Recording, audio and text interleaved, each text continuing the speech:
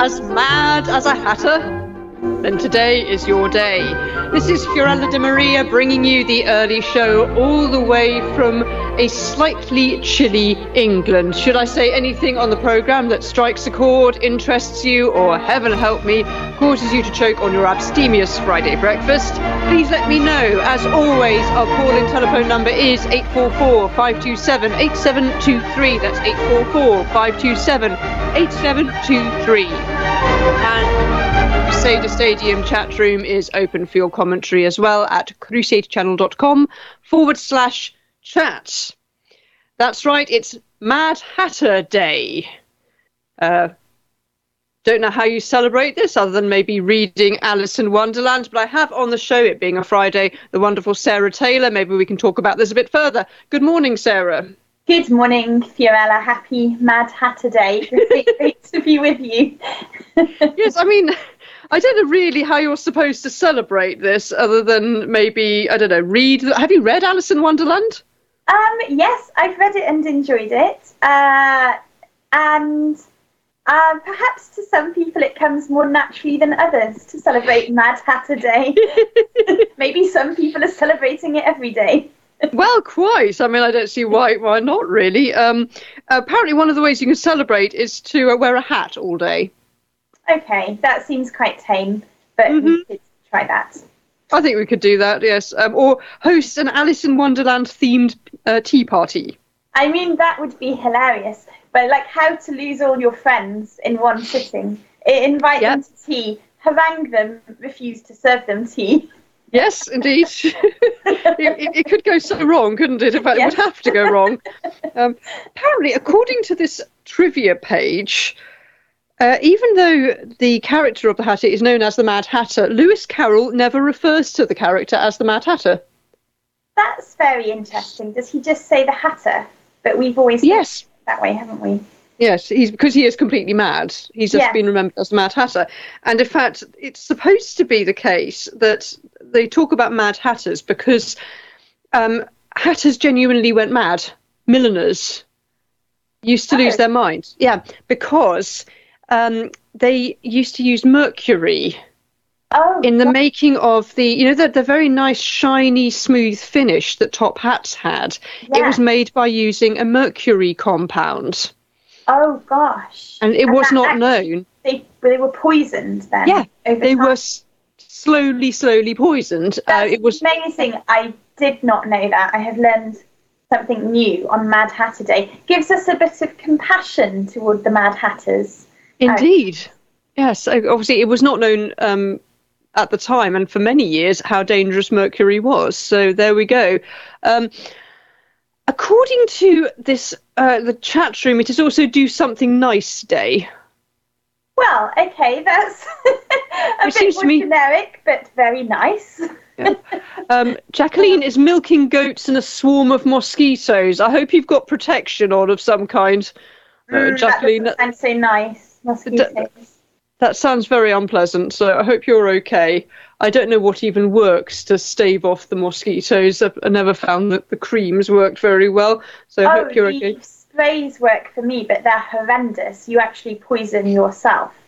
A bit like a hatter, perhaps. Yes, I've always wondered about this because my sister is actually allergic to mosquitoes. Yeah. So all sorts of stuff in the room, and some are in Malta, you can imagine, including the stuff that you plug in and it burns slowly through the night. Yeah. So I do all of those, yeah. Yes, one of the smells of summer for me is that really quite acrid chemical smell of the repellent. It's horrendous, isn't it? Yeah, so we were probably slowly poisoning ourselves, which is a really horrendous thought. On this day, for you actually, Fiorella, turning the tables. Yeah, I haven't gone completely mad yet. So it might happen. On this day also, some fairly horrendous things happened on this day, which I will skim over, huge disasters and stuff like that. On this day also, in 1891, William Henry Smith, W.H. Smith, the English newsagent, bookseller and statesman, died. And also on this day in 1892, Alfred Lord Tennyson, England's poet laureate. So it's also the date, in 1895, that conductor Sir Henry Wood instituted the proms. Yes, what a great thought of his. I salute him. Yes, indeed. Wonderful. These are good days. I'm skimming over, on this day in 1939, Adolf Hitler promised faithfully that he had no intention of waging war against Britain and stuff like that. Let's just yes. Let's focus on Alfred Lord Tennyson. Are you a Tennyson fan? Yes, I do quite like a good bit of Tennyson. I like those romantic poets, actually. And with my siblings, we enjoy visiting the Lake District. And so we've really often been to all the various places where William Wordsworth lived. Mm-hmm. So I think their personal lives were often somewhat of a disaster to a very big disaster. And some of these romantic ideals didn't play out really very well in real life. I do just love the poetry, and I suppose I love that they were so all in with being poets and, really embracing being a poet. I think that's the literary scene, of the 19th century. Yeah. Well, I have just reviewed, it will be coming out in a few weeks' time. I've just been reading Dorothy Wordsworth's Grasmere journals. Yeah. She kept a very detailed diary, and that was really interesting. So I'm quite looking forward to that episode coming out. Jacqueline said, a fan blows the mosquitoes away, but my milking fan is in the bunny barn. Smoky Mountain Mike, good morning, everyone. I want to say hello before we get bogged down. So Jacqueline's just slapping away the mosquitoes. Oh, gosh. Oh. Yes, that seems very, very unpleasant. Denise is telling me, yes, that stuff about doing something nice is yesterday's info. Okay, Mad Hatter Day is definitely today, okay? Mad Hatter Day, sticking with that. We'll stick with Mad Hatter Day. Anyway, I have a serious story for today, Sarah, and a not-so-serious story. I think perhaps we'll start with the serious story and we'll maybe flee to something slightly more food-related when it gets too much for everybody. This is what we usually do, isn't it, Fiona? Let's stick with the tried and tested formulas. Indeed. It can't go wrong this way. Yeah. Well, a survey of 2,000 young people has found that the majority feel unsafe. A quarter of girls, more than a quarter, 27%, said they had experienced sexual harassment in some form. 44% said they do not feel safe while walking alone on the street. The survey was conducted for the BBC and interviewed 1,000 teenage boys and 1,000 teenage girls about a whole raft of experiences. A third said that they had watched videos by Andrew Tate, and many said they liked them. Hundreds also said that they feel anxious some or all of the time, claiming they feel frightened walking home from school, are nervous when they are on social media, say that that a lot of boys find Andrew Tate quite attractive. 58% of teenage girls say they follow influencers online. More than a third said that influencers make them feel they need to change the way they look, including those who understand that most of the stuff they're seeing online is fake. It still influences them. Exams, going to school, and peer pressure are the top 3 reasons why they feel stressed all the time. While more than half of boys and girls said they feel anxious if they don't have their phones with them. And a third said that comparing themselves to others on social media makes them anxious. Yes, it seems to be that the phone, the access to technology, seems to be the major cause of stress. While a third of teenagers said they'd vaped at least once, and just over a quarter said they think they were addicted to vaping.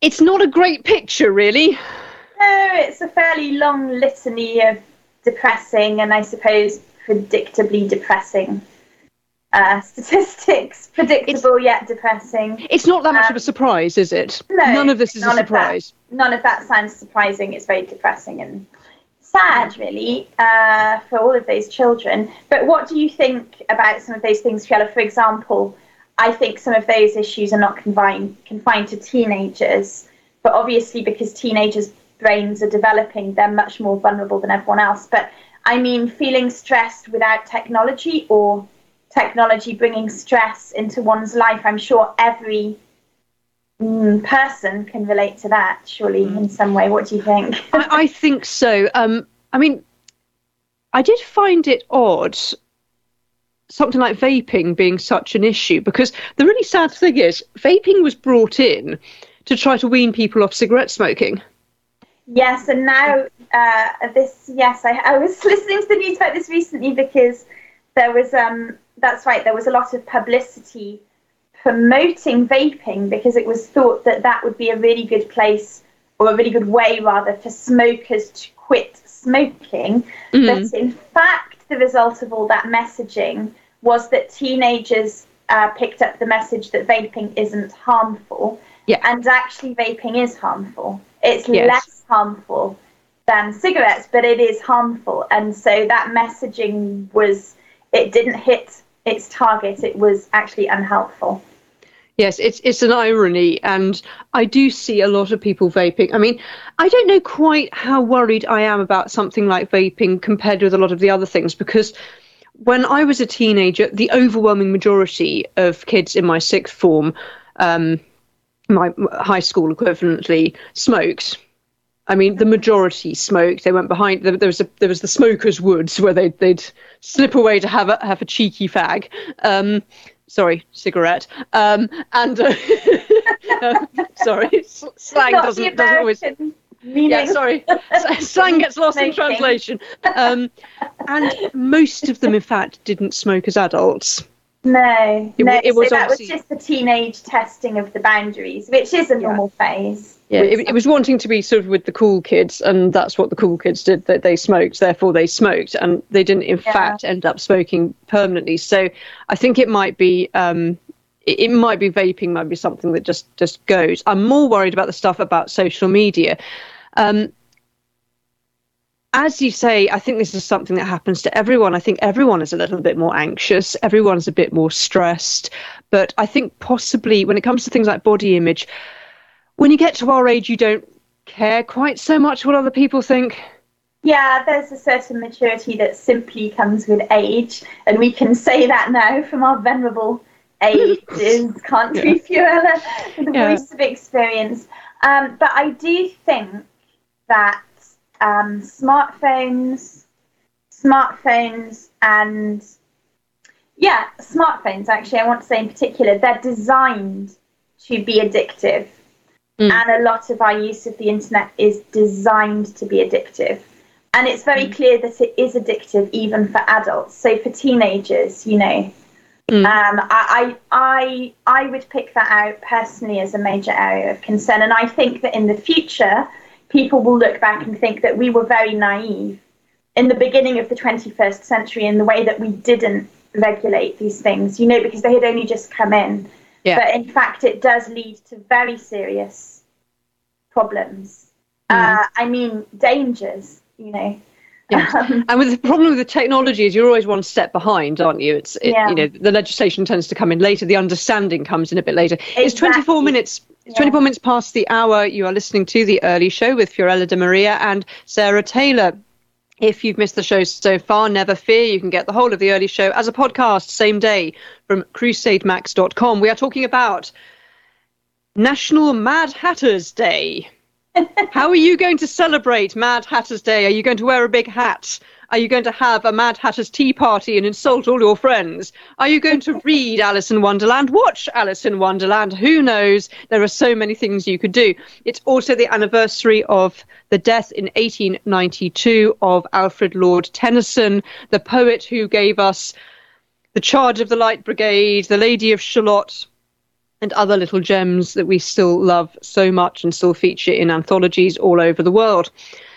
We are also talking about a survey of 2,000 teenagers, which found that anxiety and stress and a sense of being unsafe are a problem for both girls and boys, but particularly girls, that vaping and being influenced by influencers.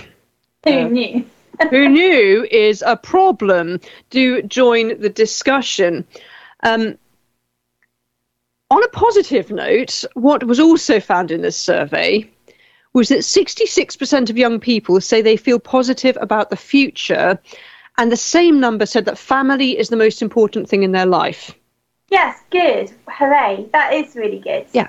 That's actually beautiful. 2/3 of young people say they are optimistic about the future, despite the cost of living crisis, despite the whole economic meltdown that's been going on around them. The majority still feel that they have a good future and that the future is bright. I mean, that is wonderful. And I think that we are made that way to some extent. You need to have hope for the future. Well, we all do. But you need it most of all when you're a teenager, because you're just launching into your adult life. I think it's just my own theory, but I think that to some extent we're designed that way, biologically or psychologically or whatever it is. We are designed to have a zest and a thirst and a hope, as we come toward adulthood. But it's wonderful. It's wonderful to hear that, isn't it? And I think they're right. Other generations before us have come of age in horrific circumstances, but there's always a future. Yeah, there's always absolutely. moving on and moving forward. No, and I think the fact that family is still so important to young people shouldn't be a surprise, but it's significant when family is so much under attack. Yes. And the implication is that family is a problem, that family life is repressive. And yet, for the majority of young people, that's just not the case. Family remains the most important thing, as it always has been. Yes, as it always will, because, again, we're made that way, aren't we? So I think there's a lot of positive to come from this. A lot of the things that young people are stressed about are things that are constantly being discussed. The worry about body image, about influencers who have absolutely no qualifications to express opinions, particularly, Andrew Tate's name gets mentioned. There are a lot of them, though. And what I find interesting is that the majority of young people know perfectly well that most of the images they're looking at are fake. Yeah. And yet are influenced. And it shows, we do make quite a lot of effort in schools now, certainly in Britain. They do try to teach young people about things like fake news and scams and how to recognize a scam. And yet it's clearly not just an intellectual approach that's needed, because on a very deep and emotional level, there is some kind of a connection there that needs to be broken. Yes, I suppose so. I mean, again, I wonder whether this is simply a biological template, that as you come into your teenage years, you have a natural sort of loosening from the nuclear family, and you very naturally start orienting toward your peer group and being influenced, But yes, in the past, this happened without online influencers. Mm-hmm. I mean, personally, I wonder whether this generation who are now teenagers, I wonder whether it will be through their adult years that there's a much bigger crackdown on the internet and on technology, because they are the ones who have grown up being surrounded by it from birth, and really some of them in a complete wild west, all kind of criminality going completely unchecked. I wonder whether it will be their generation that will actually be very aware of not having excesses of, Yes, I'm sure that will be the case. And those who aren't damaged will hopefully do something about it. I think that issues like, the amount of pornography that's available online, and that there are already efforts being made to do something about that. But I think perhaps they might have a bit more of an impetus to sort of get out there. I should have said earlier, by the way, King Dude, bonjour. It's French Day as well, Fiona. Yes. No, the King Dude is learning French. Ah, wonderful. Très bien. Bonjour, comment allez-vous? And guten Tag, Jacqueline, dzień dobry, Cesare. There we are. Anything I've missed? Any other languages I should have tried out? Okay, I think we need to clear the air before we go to an ad break. Now, I started going through the list. There was a list compiled of British foods that no one outside of the UK apparently understands, particularly Americans. We had the discussion about baked beans and spaghetti hoops, and I think we have to call a truce on that one. I don't think we'll ever explain why beans on toast is the snack of choice for every child's tea time, or why ice cream and jelly is a favourite at every children's party. Maybe it's one of these things where you just have to be there. You just have to be there. It's like trying to explain a joke. It just doesn't work. I think we have to leave it there. But I think some of these might perhaps be a little bit happier, sit more happily on the globalised palate. Iced buns. Yes. When I was at boarding school, we used to get iced buns. I think it was on a Monday for our break. They were quite a treat, weren't they? But apparently one of the things that confuses people is they have got nothing to do with ice. They are not cold. They are not kept in the freezer. What they are, in fact, is really a sort of sausage-shaped bun, a kind of hot dog bun, with a layer of icing on the top. They're pretty simple in terms of what they are as treats. But for some reason, we loved them as children. That's so funny. It never occurred to me. That is all they are. An iced bun is something that you take out of the freezer. But surely you ice a cake. Yeah. And you don't do that, in a snowstorm. That's very funny, though. These linguistic things. You don't notice it until someone else points it out. Okay, haggis. I understand why people would find it absolutely horrible, and even the name itself puts people off. But once you've got over the fact that it's made of sheep's innards, it's actually not that bad. It's quite delicious. It is delicious. Unfortunately, I seem to be allergic to. I actually got quite ill trying to eat it. I couldn't digest it, but it was really delicious.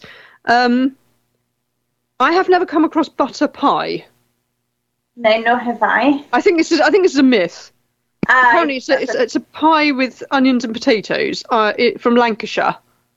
Oh, well, wouldn't you just call that onion and potato pie? I would have thought so. Onion and potato pie doesn't sound so bad to me. Onions, potatoes, gravy, pastry sounds actually very nice. Yeah. Actually, we've got to go to an ad break now. Lady Bellarmine says ice buns sounds kind of like frosted donuts in the States. Yes, that's exactly. You'd say frosted buns. That's exactly what it means. Anyway, listen, we have to go to an ad break, so we'll leave you with iced buns and haggis to mull over. You're listening to The Early Show. You're listening to The Early Show with Fiorella De Maria and Sarah Taylor. Our call-in telephone number is 844-527-8723. That's 844-527-8723. And the Crusader Stadium chat room is open for your commentary as well at crusadechannel.com/chat. Do talk to us. Do join the conversation. Tell us about your favourite British food or your least favourite. The Early Show will continue in a few moments here on the Crusade Channel. Live talk radio the way it should be. But the hat must go on, worn by me, is that understood? So shut up and toe the line while I redefine how this all will be mine. I have a dream. It's got a full head of steam. What is true, what is not, can both change in a shot. People mean I couldn't care less. 'Cause in 2 seconds flat, living under my hat is the strategy for success. I will look the other way when you wanna play something more than croquet. You catch my drift, my little personal gift. I'm a Mad Hatter. Come and follow me, this is it. The Mad Hatter. All you gotta do is submit, and if you don't, my friend, well then in the...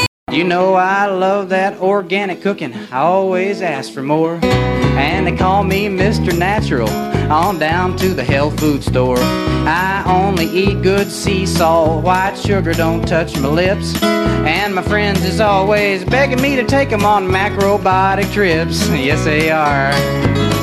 Oh, but night I take out my strong box that I keep under lock and key. Broadcast that and I take it midday. off to my For those of you just joining us, you are listening to The Early Show with your hostess from across the pond, Fiorella de Maria, and my wonderful guest, Sarah Taylor. Our call-in telephone number is 844-527-8723. That's 844-527-8723. And the Crusader Stadium chat room is open for your commentary as well at crusadechannel.com/chat. Do talk to us. Do join the conversation as you enjoy an abstemious Friday breakfast of maybe one of the bizarre British dishes we've been discussing, for example. Or perhaps organic vegetables. Yes, that was awful, King Dude. I couldn't get it to stop soon enough. So it's called Junk Food Junkie with Larry Gross. Okay. I love it. I think it's the food version of The Lady is a Tramp. It's funny. Yeah. Haha. Right. Thank you so much. Right. If you have missed the show so far, never fear. You can get the whole of the early show and the dreadful music same day as a podcast from crusademax.com. I'm so unsettled by that sound. We have been talking about, in no particular order, National Mad Hatters Day, in which you can hold an Alice in Wonderland tea party, you can wear a hat, you can behave like a Mad Hatter, you can read Alice in Wonderland or watch one of the films. You choose. It's also the anniversary of the death in 1892 of Alfred Lord Tennyson. So if you have a favourite Tennyson poem, do let us know. Put it in the chat room, phone in, quote from it. We have also been discussing a survey of 2,000 British teenagers by the BBC, which found that anxiety and stress are common fears for personal safety, the toxic influence of influencers, pornography online, vaping, you name it, it's all there. But the majority of teenagers are still optimistic about the future and still value their families over everything else. So good and bad. Jacqueline saying, my daughter made poke bowls for dinner. I have no idea what a poke bowl is. Can you put a picture? That would be nice. We have also been discussing, we've reprised the British food you wouldn't believe is real, which has been quite fun. We've explained what an iced bun is. I assure you, they're very real. They're very nice. Yeah, they're a little bit less sweet than a donut. Yes. Yes, because it's actually a bread base, but yeah. An awful lot of buns are frosted and iced in some way, Belgian buns and all of the rest. So it just gives an extra joy. Love poke bowls, there's Maggie. It does look absolutely, poke bowl, it looks really pretty. Yeah, it's really like nice. Sushi in a bowl, but she made it with chicken. That does look absolutely wonderful. Delicious. I made Brussels sprout soup last night. I inherited a large number of sprouts. I had no idea what to do with them. So I do what I always do and made them into a huge, very, very delicious green soup. This looks really so delicious. Light, healthy and refreshing. Can somebody send me a recipe for a poke bowl? They just look so good. I would actually quite like to make one. I mean that's really, really nice. Exchange recipes. I thought just to cheer everyone up. Okay, one more food, and then I'll go on to the story that ought to belong to the Mad Hatter's Tea Party, but sadly is real. And by the way, Sarah, you were saying in the break, it's a valid question. Have you ever had a sort of Mad Hatter's Tea Party moment, where you find yourself in a completely surreal situation and you just don't know why you're there, how you're there, that sort of thing? Has anyone ever had that sort of an experience? Have you, Sarah? I was thinking, I asked the question first and then I thought about the answer. My brother did. I mean, a Mad Hatter situation where the entire conversation is just nonsensical. It couldn't happen now, actually, because they've changed the system, but it was on the French railways. Oh, okay. In the 90s, when we were teenagers. So on a French high-speed train, it's not like in England where you buy a ticket and you cram in and hope for the best. The ticket is a reservation. They only sell seats. So gosh, how very civilised. Yeah, it's amazing concept, Fiorella. Yeah, I like it. So you buy your ticket for a TGV train and it says coach such and such and seat number whatever. It's like buying a ticket on a plane, right? You buy it. So he had his ticket, and the train came in at a different platform, and he says that he ran. I knew my brother. I don't know whether he did, but he said that he ran but missed the train. So he took his ticket to the ticket office to ask them to exchange it, because you can only use it on that train, on that seat. So they used to have this system called compost your ticket, composter. It meant basically there were these yellow machines on the platforms, and you had to put your ticket in, and it just punched a little hole. It was like somebody in the 1920s with their hole puncher. Yeah. If you punch a hole, the ticket is valid. If you don't, it's invalid, regardless of the fact that you've bought it and paid for it and it's for that train. That whole system made no sense. No. So he had punched his ticket whilst waiting for the train, which then came to a different platform, and he missed. So when he returned to the ticket office 10 minutes later and told them what had happened, and he said, here's my ticket, for the train I just missed. Can you exchange it for a later train? She looked at it and said, oh, no, monsieur. No, you've used this ticket. And he was like, well, clearly I haven't, because I'm standing here talking to you. I'm not 10 minutes away in a train going through a suburb of Paris. Yeah. So I did think that was kind of a Mad Hatter conversation. Like, I'm obviously not on the train. Look, I'm having a conversation with you. How do I prove this? Yes. Well, I had this once where I've always found this, it's an awful thing to say, but whenever I give a talk in a Catholic environment, a parish or somewhere like that, there is always one crazy from whom I have to be rescued. And this happens, there's an unfortunate thing that this tends to happen in churches, and I don't know why, but it does. There's always someone, and they're always very vocal and very, very persistent. And I remember when I was organising talks, it was always someone had to be on duty to rescue the speaker when someone homed in on them. Yeah. And so I'm quite used to it happening, and I got quite used to dealing with it. And most of the talks I've given have had a pretty good chairman who's been able to step in. I had one situation where the chairman was like that. Oh dear, that's unfortunate. And completely took over my talk and answered all the questions for me, mostly wrong. Oh gosh. That was really awkward. And on another occasion, I went to give a talk. It was called the Catholic Cultural Group. They were all like that. You've outed them on radio now. It's from many years ago. It's not still around. Every single person, as far as I could make out, in this group was the sort of person you have to be rescued from. Oh gosh! Not one of them asked a sane question. Oh, do share some of the questions, Fiona. With hindsight, it must be entertaining. Well, it was a talk about one of the English martyrs. Yes. St. Robert Southwell, who was my master's thesis. Yes, he was my subject of expertise. Love Robert Southwell. Southwell. Used to give a lot of talks about him. One of them asked about torture methods, which I immediately started to get a bit panicky when people show that much interest. Okay, and it was the point at which he went. Yeah, it was the point at which he went, were they allowed to dislocate limbs? Oh no. And I sort of froze, and someone at the back went, what a disgusting question! Who let him know? Who let this person? Somebody there was not at the Mad Hatter Tea Party.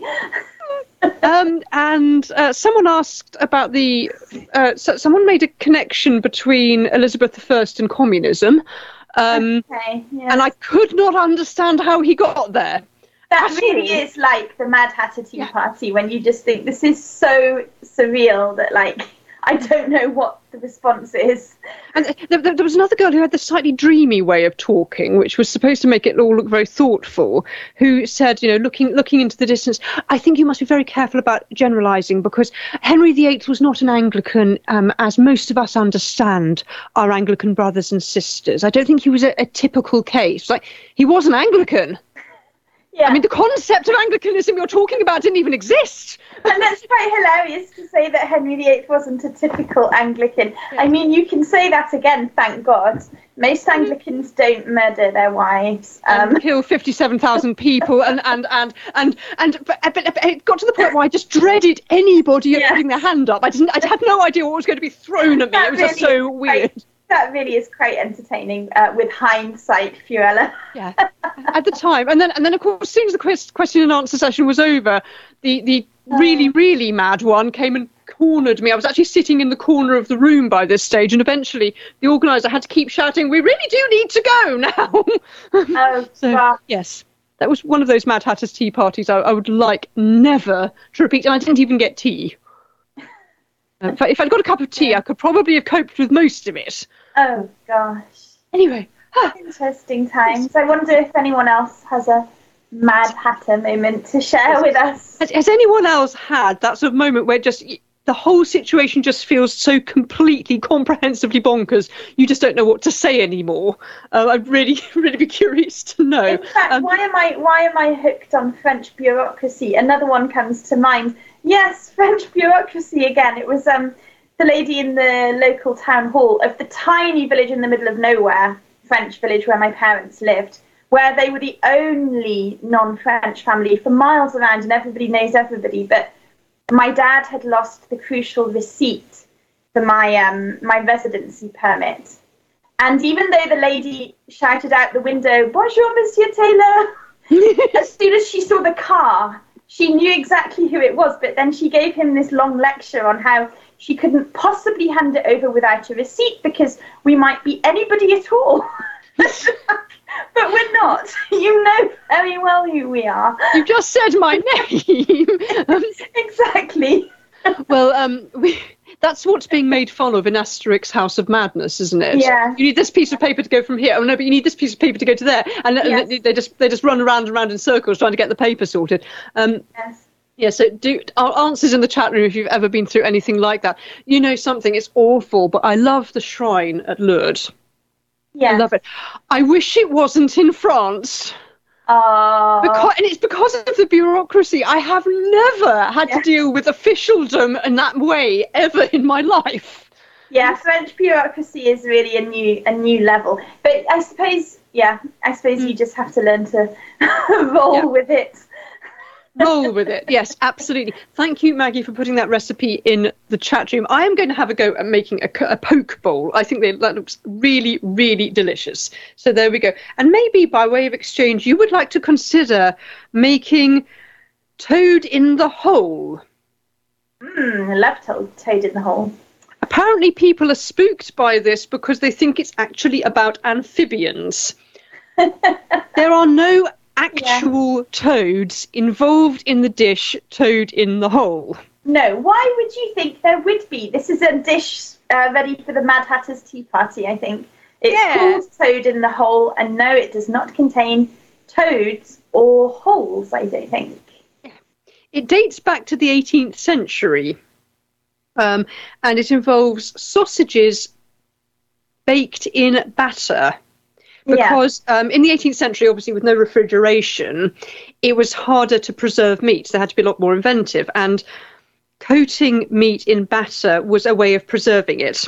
Or just making it less. I didn't know that was why. Yeah. I mean, it's quite delicious. I like it. Yeah. But I have absolutely no idea at all why it's called toad in the hole. I'm guessing it's some kind of nickname it developed, and it's just one of those things that's stuck. I will admit that coming to this country as a foreigner, when someone told me they were serving me toad in the hole as a child, I nearly fainted. Did you actually think they were going to serve you a toad? Well, I had no reason to.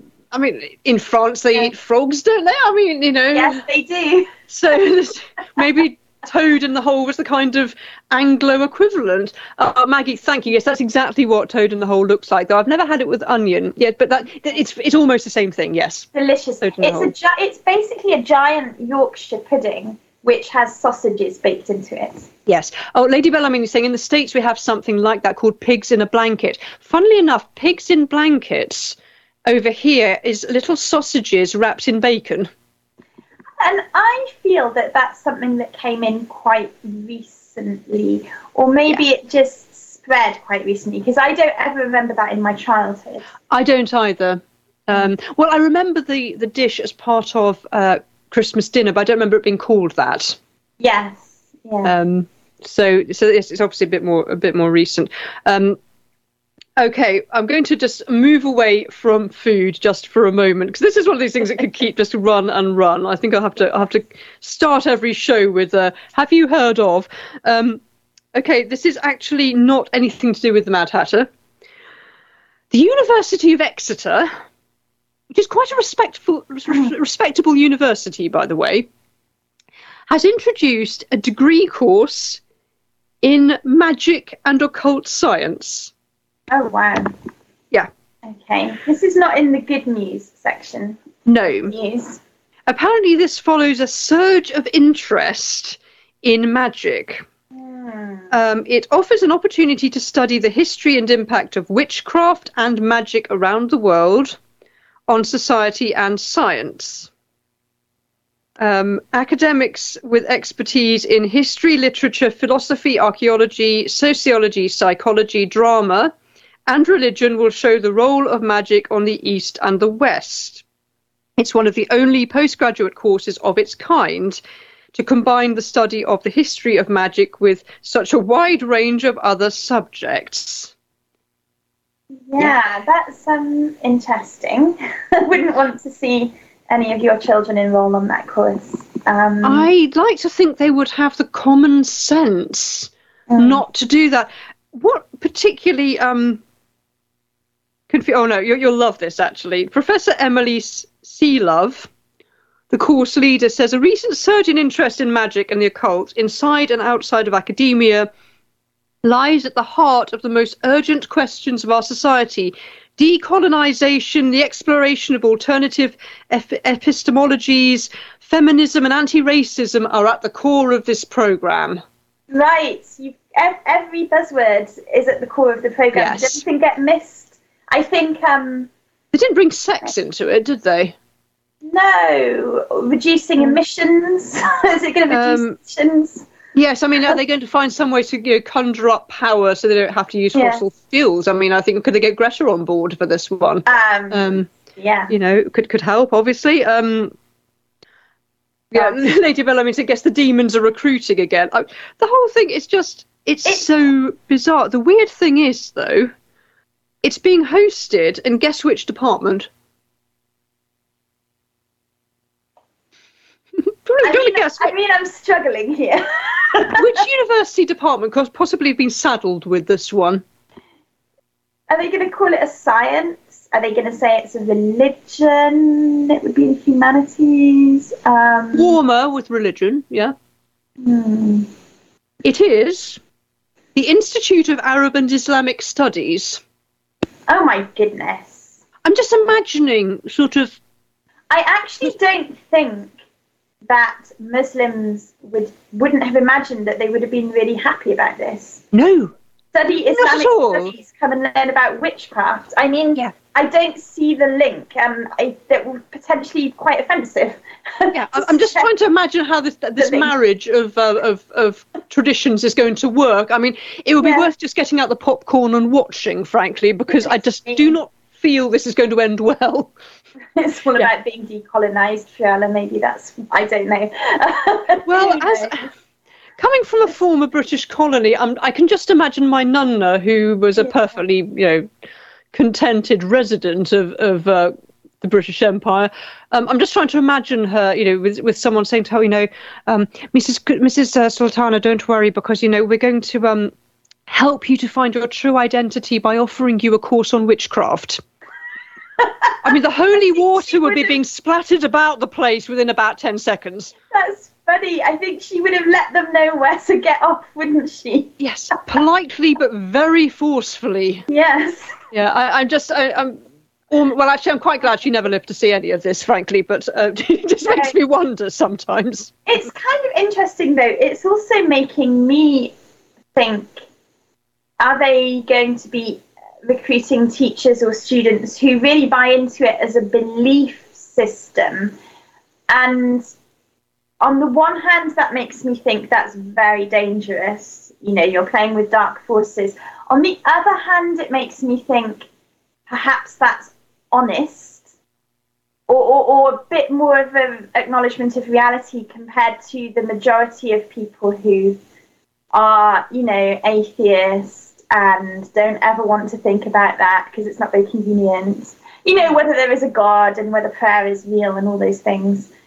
I just wonder how, you know, are they actually going to buy into it? Because in a way that would be true, wouldn't it? That there is, you know, there is eternal life, there is good and evil. Those things are true. Most people don't acknowledge it. Yeah, it does make me. I mean, I suppose, you know, academics, for example, who, you know, are from a literary background, for example, who can talk about, you know, the way witchcraft is portrayed in literature, or historians looking at, say, witch trials and things like that. You know, you can be that kind of an academic without actually practicing magic. But some of the units, I'm not really sure how you would teach them unless you actually bought into this. I find that the whole thing bizarre. And of course, for US listeners, it's worth pointing out the University of Exeter, it's in the West Country, some way from where I grew up. And there's a lot of occult activity in the West Country because it's in the West Country. You have Stonehenge, Amesbury Circles, Glastonbury. Oh, yes, I'd forgotten that. I'd forgotten that's all the same part of the world. I'm not so familiar with that part of England. Yeah, the legend of King Arthur, of course, is based around Glastonbury. I love the legend of King Arthur. I embrace it as a Catholic. You know, it's a bit sad for it to be claimed only by people who are into the occult. But all the white horses and all the knights down there beneath Glastonbury Tor, waiting for when England needs them. The idea. Tolkien, I'm sure, loved it. Yeah. Lady Bell, I mean, just got to go to work. Thanks for another interesting show. Have a wonderful day. It is 3 minutes past the hour. You are listening to The Early Show with Fiorella de Maria and Sarah Taylor. If you've missed the show so far, never fear. You can get the whole of The Early Show as a podcast, same day, from crusademax.com. We've been talking about, in no particular order, Mad Hatter's Day. How are you going to celebrate Mad Hatter's Day? It's the anniversary of the death of Alfred Lord Tennyson, the great English romantic poet. It's also the anniversary of the death of a famous newsagent. I don't know whether that's quite as exciting. A survey of 2,000 teenagers found that many are struggling with anxiety, stress, and the toxic influence of social media, but are also optimistic about the future and feel close to their families. And in a nice little coda to the Mad Hatter's Day story, the University of Exeter in the UK has started a degree in magic. Yes, you did hear me correctly. So there we go. We're just interspersing the madness with food, because somehow food just feels sane and harmless. You know, I meant to say, we were asking about, you know, have you ever had a Mad Hatter's Tea Party moment? Have you watched any of the Alice in Wonderland animations or films over the years? Because three of my children are in a production of Alice in Wonderland on Ice. Oh, that's right. That is this year's Ice show. I mean, it should be very fun. A totally surreal story is quite entertaining in the form of a book or an animated film or an Ice show, indeed. Yes, we've got one of my children is Tweedledee, another one is the Mock Turtle. That's great. I love that part of the book about the Mock Turtle. It's just so yes. It's a wonderful, I mean, absolutely mad in every sense of the word. You can't try to make sense of the book. You just have to throw yourself into it. But did you watch? I was going to say that I think some of it appeals to my sense of humour because some of it is a kind of a linguistic sense of humour, you know? Like saying that an iced bun would come out of the freezer. Yes. You know, saying that a mock turtle is a creature. It's just, it's a geeky linguistic sense of humour, which I sort of get. Yes. I think Lewis Carroll would have been regarded as a nerd these days. Yes. But then he gave us Alice in Wonderland. Have you ever seen the Disney Alice in Wonderland? Yes, I have. I think it's entertaining. Yeah. It's not bad. I mean, it's very difficult to portray it on screen. Yes, because it's quite nonsensical. But it's quite fun also to try to portray it visually, isn't it? I think they do a good job. Absolutely. So I think, yes, watch An Alice in Wonderland, or better still, read some of the poetry. The Jabberwocky. Yes, Jabberwocky. I love that. And the walrus, who is it? The Walrus and the Carpenter. That's right, the Walrus and the Carpenter. But answer came there none. And that was fairly odd because he'd eaten everyone. Everyone. Your old father would. Paul C saying, I never understood Alice in Wonderland. Seems like a big LSD acid trip. That's a very good way of describing it. Some people say it is, in fact, one long, confused dream sequence. All the references to eat me and drink me and all of the rest. That it's just really a sort of movement into madness. I took a Spanish language student I had with me the summer before COVID. I took her to a beautiful outdoors production in Kew Gardens, which my sister-in-law was playing the Queen of Hearts. And at one point when the Duchess is singing and the baby turns into a pig, and it's a particularly mad moment, my husband sort of turned to me and whispered, is this all some sort of symbolic, is it a kind of symbolic social commentary, or is it just bonkers? And I went, it is just bonkers. As far as I know, it is just mad. There's nothing really particularly he's trying to say. Your husband was thinking along the lines of Paul in the chat room. What does it mean?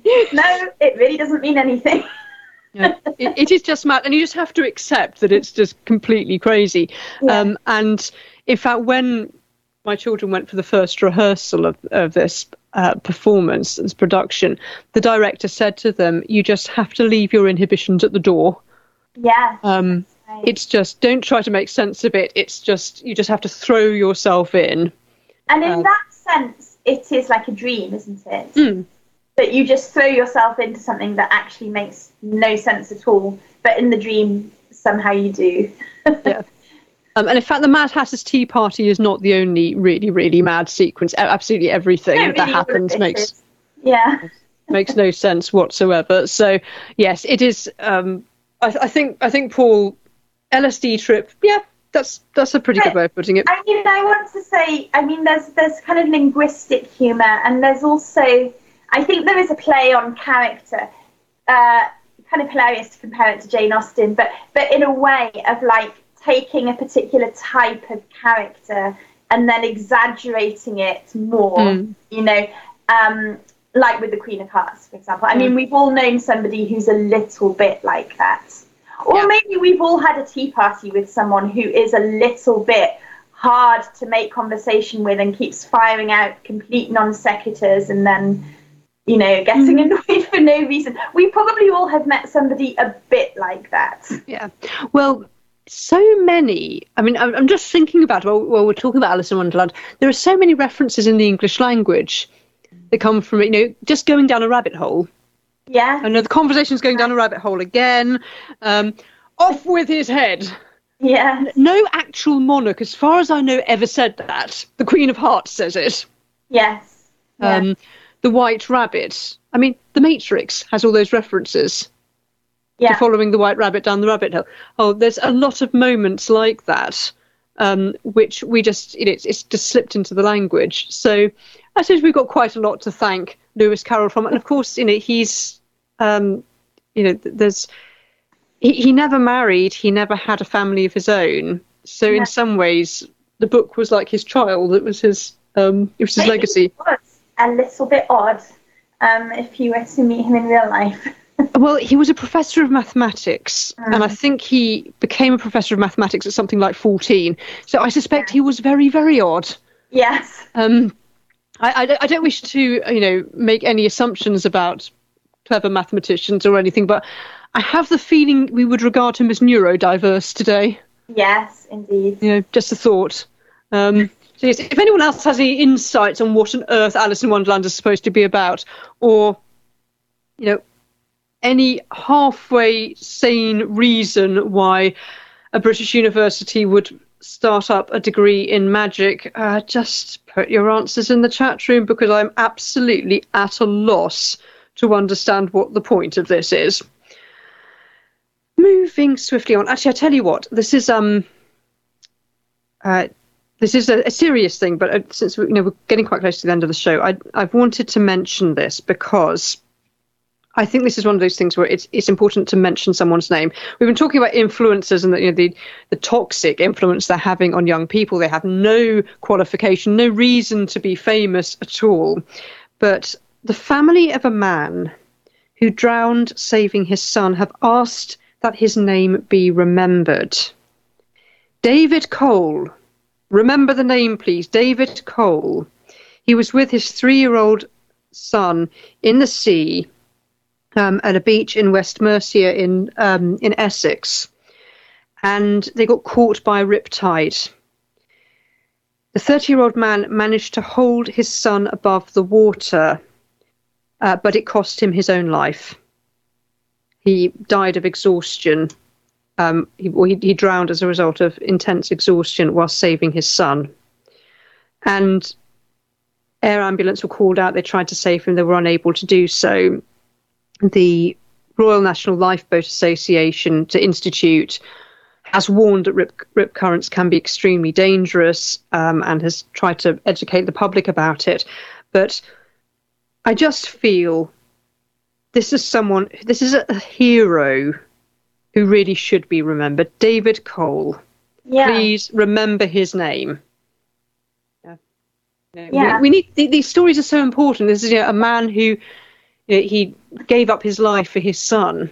You wouldn't have thought twice about it. It's a very tragic story, but also heroic. In those kind of situations, you really see what people are made of. Yeah. And I think, for the mother and child left behind, it's a loss they will never get over. But I just think, what an incredibly courageous man, yeah. And they're the sort of, he should be someone who is given some kind of posthumous reward, I think, for his family's sake. It's a classic case of a very ordinary man, just out on holiday. He was a roofer by trade, spent his life up ladders mending people's roofs, found himself in a situation where he had to act. There was no lifeguard, there was no one who could get to him in time.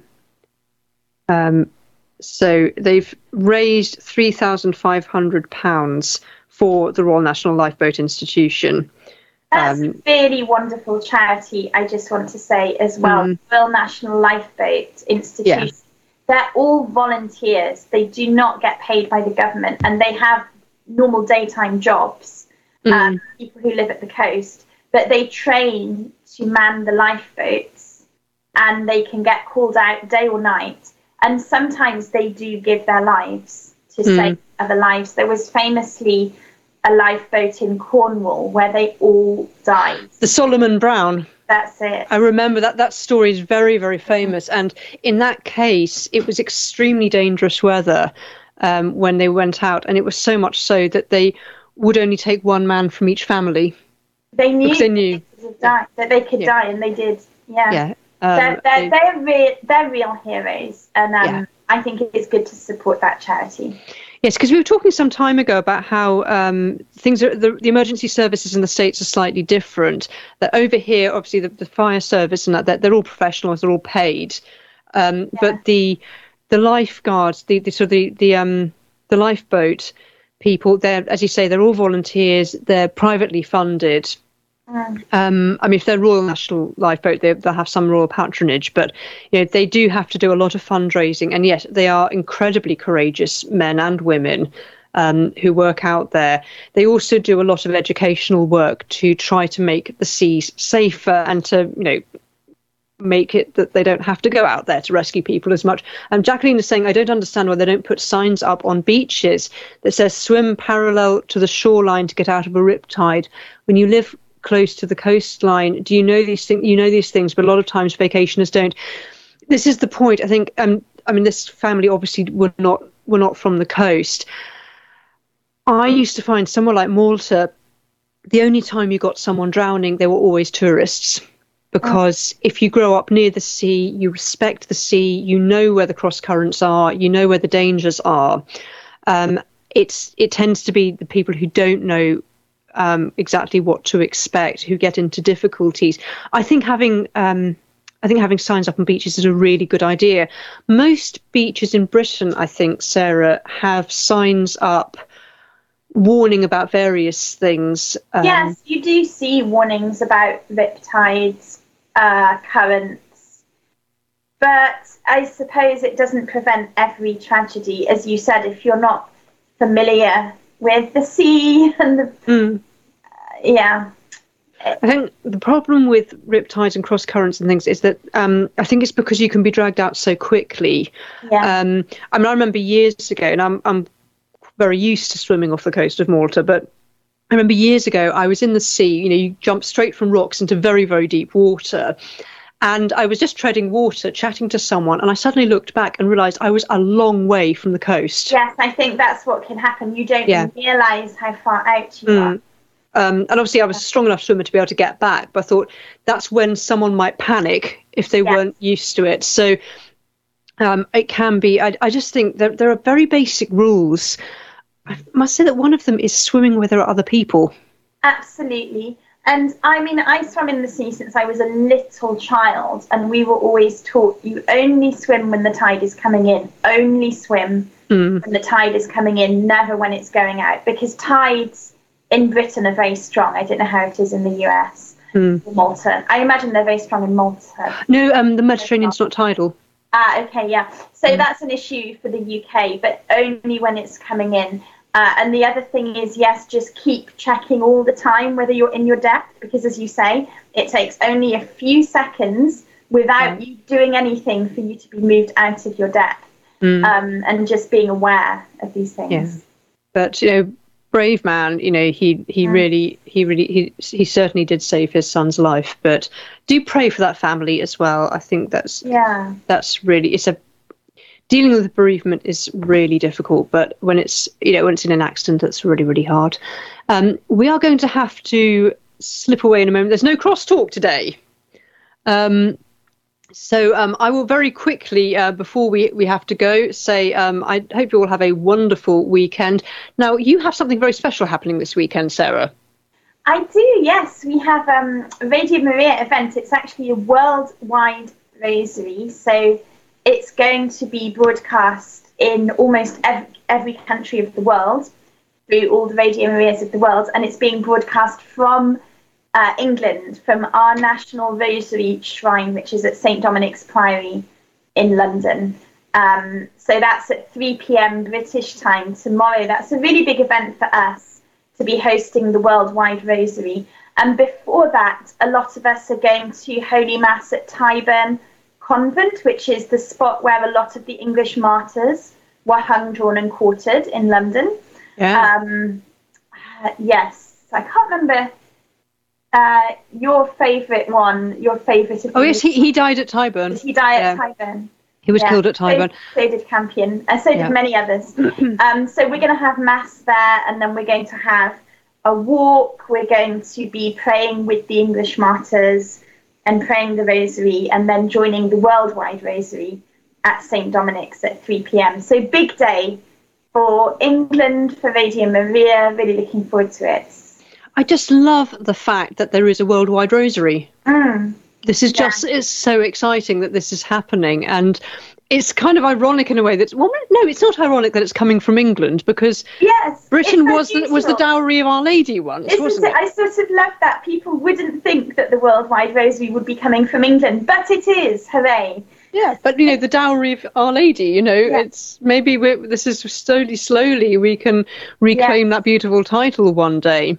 Yeah, and we've been given a bit of extra time, so we're okay. But I think I'm sure you all pray the Rosary every day, but just to be aware that people all over the world are going to be praying the Rosary tomorrow. I certainly will want to be part of that. Part of that amazing. Really amazing organised. So this was organised by Radio Maria, was it, or was it organised by someone in London? Yes, it was organised by Radio Maria, because there are Radio Maria stations in most of the world. So yes, it's coordinating everybody to all pray the rosary together.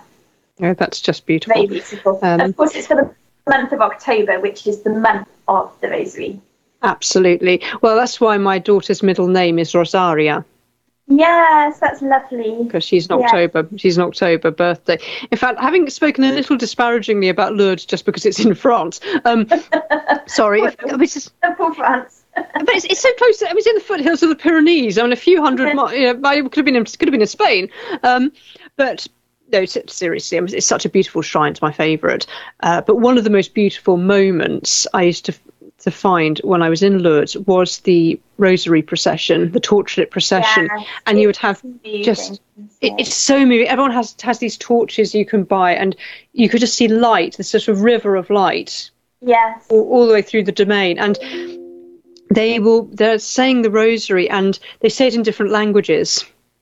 I love that. That. When I pray the rosary by myself, I very often can hear the music of Lourdes.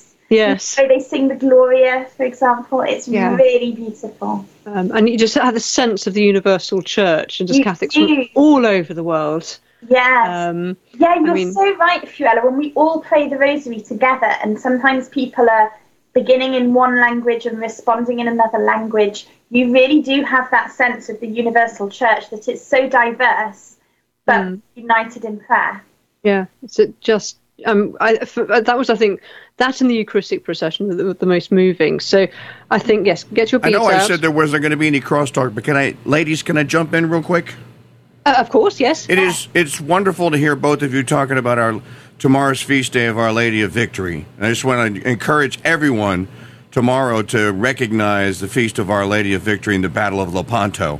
Great day to read great day to read some Chesterton. You can read his poem Lepanto tomorrow. Read it to your kids. It's a wonderful literary work. We should record it, actually. It's good. It's really good. But I just wanted to jump in. Sarah, congratulations on what you're doing, Fiorella. I did not know that you named the daughter Rosaria. A middle name, yes. And it's great to hear you both talk about the Blessed Mother and the return of Mary's dowry, especially since you are sending your signal to a piece of property in Louisiana called Walsingham West. Wonderful. It's just wonderful. I'm so glad it's called Walsingham West. Okay, so I thought I'd jump in and say that, and I'll leave you to the final minute yourself. Yeah, that's wonderful. Thank you so much, Mike. And really such a great reminder about the Battle of Lepanto, yes. Yes, what absolutely. A wonderful victory. It's depicted in a mosaic in Lyon, in the Basilica, and it's very beautiful, Wonderful. Okay, it is now coming up to 25 past the hour. Been my absolute pleasure to bring you the early show all the way from autumnal England with the wonderful Sarah Taylor. Sarah, thank you so much for joining us. Thank you for having me. Don't forget to write to me at fiorella@crusadechannel.com, and the chat room is open for your commentary at crusadechannel.com/chat. I will now leave you with the King Dude, Mike Church himself. You're listening to the Crusade Channel, live talk radio the way it should be.